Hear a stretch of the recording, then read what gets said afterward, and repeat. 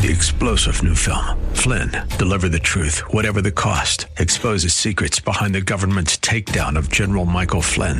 Flynn knew what the intel world had been up to. He ordered the first audit of the use of contractors. This set off alarm bells. He told the truth. He was the most dangerous person for Donald Trump to hire. They had to get rid of Flynn.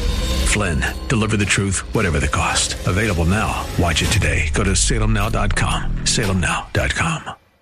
Proximity is great, but proximity without your heart is nothing. So there is the balance there. The basic thing is that we know how to conduct ourselves in the house of God at the altar. We know how to conduct ourselves because we don't just do things anyhow. When God is present, when the magistrate is present, when the judge is present, you don't just walk into the courthouse. You remove your heart.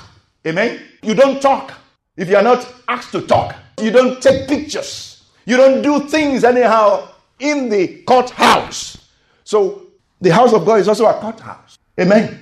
The judge of the living, the judge of the whole earth is there. So we don't behave ourselves anyhow. As much as possible, I want to encourage you that you don't fall into this, lazy mentality, into this madness of sitting at home, comfortably not going, not coming, not going, not coming to church, not going, not coming to Bible study. Convenience is great. Comfort is wonderful. But sacrifice is very rewarding. Amen. Let's sacrifice to the Lord, for the Lord. We will reap success in the name of Jesus. The Lord is speaking to us on the altar and the sacrifice of prayer, praise, and thanksgiving, basically the altar of prayer. If we go back to that account of the journey of Jacob from Beersheba to Haran in Genesis 28, the sovereignty of God, or the Lord sovereignly led Jacob to that place of the altar, to Bethel, to his house, so he could talk to him, so he could encourage him, because this man was greatly disturbed. This man didn't know how to get to where he was going, was with a lot of anxiety and worries and fears. And God brought him to his house. Amen. God brought him, sovereignly brought him to his presence to commune with him, to talk with him, to converse with him, to encourage him, to address his problems, his anxieties, because it is in the house of God that we get encouragement, that we get peace, that we receive peace. Amen. When Israel just got out of Egypt, the Lord brought them to where? To Mount Sinai. And that place was where? It was his house. Because previously, or before that time, the Lord had appeared to Moses in the burning bush and asked him that when you bring them, or instructed him, when you have brought the people out of Egypt, make sure you bring them here for worship. Make sure you bring them here because I want to talk to them. Make sure you bring them to this place. So when they got to that place, the Lord said, I carried you on eagle's wings and I have brought you to myself. Amen. To myself. This is my house. I brought you to myself. So the Lord brought Israel out of Egypt and brought them to himself, so he could equip them, so he could correct them, so he could instruct them before they continue on their way. They were passing through the wilderness, just as we pass through the wilderness of life. And God always will want us to come to his house, to be connected to his house, so that we can make it through the wilderness of life. So the Lord sovereignly brought Jacob to his house as he journeyed to Haran, not knowing where he was going or how to get there. Amen. The necessity of being connected with him through the altar, through Jesus, our real altar, while we live as sojourners on earth. The necessity of being connected to the altar, the necessity of receiving grace and strength from the altar as we journey, as we travel through this life as sojourners on earth. Hebrews 13:10, he said, we have an altar to eat from. We have an altar basically to eat from. That's the summary of Hebrews 13:10. We have an altar to eat from. And Hebrews 13:13 to 14 says to us, therefore let us go to him. Therefore let us go to that altar. Let us go to that altar. That altar is outside the camp. It's outside the city. It's outside this world, bearing its reproach. For here we have no continuing city, but we seek the one to come. Amen. But we seek the one to come. Let us go forth to him. Let's be connected to the altar, because in that place where Jesus died at the cross, that was the altar. He was the altar, and he was also the sacrifice. So the Lord says, the Spirit of the Lord says, let us go forth to him. Let's be connected with him, bearing his reproach, bearing his shame without being ashamed. Bear his shame without being ashamed. Bear his shame without being ashamed. If we bear the shame of Jesus, if we are connected to the altar, if we are connected with God, yes, even though we are being reproached, we are being ridiculed, we will not be ashamed. If you are connected to the altar, if you are connected with God, you will not be ashamed. Lord will cover your shame. What is shame anyway? It's sin. It's sin that brings shame. But when you come to the altar, you are covered with righteousness. Righteousness. As a robe, as a garment, the glory of God, you are covered with righteousness, not with sin.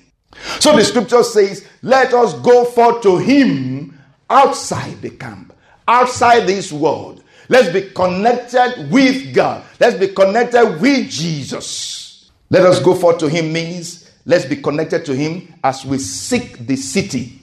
Because it says, for here, in this city, in this world, we have no continuing city. We have no continuing place. But we are seeking one to come. We are traveling as sojourners and pilgrims. We are traveling to a permanent place. But while we are in this temporary place, we need to be connected to the permanent place where we are traveling to. We need to be connected with heaven while we are in this world. While we are traveling to the city that we seek, while we are still in this city, we need to be connected with that city. Amen. Let me say it this way.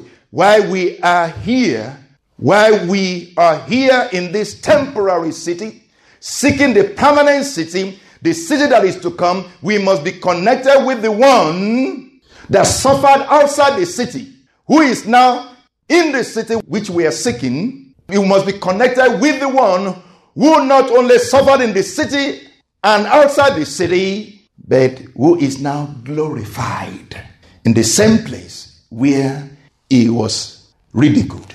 The truth is, as Christians, we live in two cities at the same time. The truth is, if you are truly living the life of a Christian, the scripture says, set your mind on things above, meaning set your mind on God, set your mind on heaven. While you are still in this earth, in this world, set your mind on the city, set your mind where you are going while you are still here. You are in this earth, you are in this world, but not of this world, the scripture says. Jesus Christ said, you are in the world, but not of the world. You are actually of heaven. You are a citizen of heaven. Your headquarters is in heaven. Your place of life, or where your life is heaven. Your life comes from heaven. Your strength comes from heaven. Your direction comes from heaven. The instruction comes from the headquarters. Because as an ambassador here, we receive instructions from the headquarters. We receive instruction from the city we are going to, or we come from. So while we are here, we must be connected. We must be connected to the city that we are going. We live in the two cities together. Amen. Hallelujah. So the scripture says what? You have not come to Mount Sinai, but you have come to Mount Zion. You have come to Mount Zion. You have come to Mount Zion, the city of the living God. As a Christian, the moment you become a Christian, You have come to Mount Zion. What is this Mount Zion? It's the city of the living God. It's the heavenly Jerusalem. It's where God is. That is where you have come to. That is where your life is. Your life is hid with Christ in God. Where Christ is seated, He is our life. So that's where your life is. That's your spring. That's your source. That's your fountain, the fountain of your life. Your life comes from there. Amen. How can you be disconnected from there? You have to be connected. As you travel this path, as sojourners and pilgrims, you got to be connected. With whom? You can't lose sight. Amen. A foreigner, a sojourner doesn't lose sight of where he's from. If he loses sight, if he doesn't remember where he comes from, he's lost. We must be purposeful. Amen. We must be purposeful. Not forgetting where we are from, because we are from heaven. And our mind is set on heaven. And the only way we can successfully do what God has placed us here to do is to be connected with the source, is to be connected with the headquarters. As strangers and ambassadors on earth, we need to be connected with heaven. So the scripture says to us, let us go forth to him. Let us go forth to him. Let us go forth to the altar. Let us go forth to Jesus. He is the altar. Let us go forth to him outside of this camp. Outside of this camp. When you go forth to Jesus, when you go forth to this altar, we have an altar. Let's go forth to the altar. When we go forth to this altar, we get out of this world. We get to heaven. We get to the gate of heaven. We get to God. We get to heaven. We get to God. We receive strength from God. When we go out to the altar, we are lifted up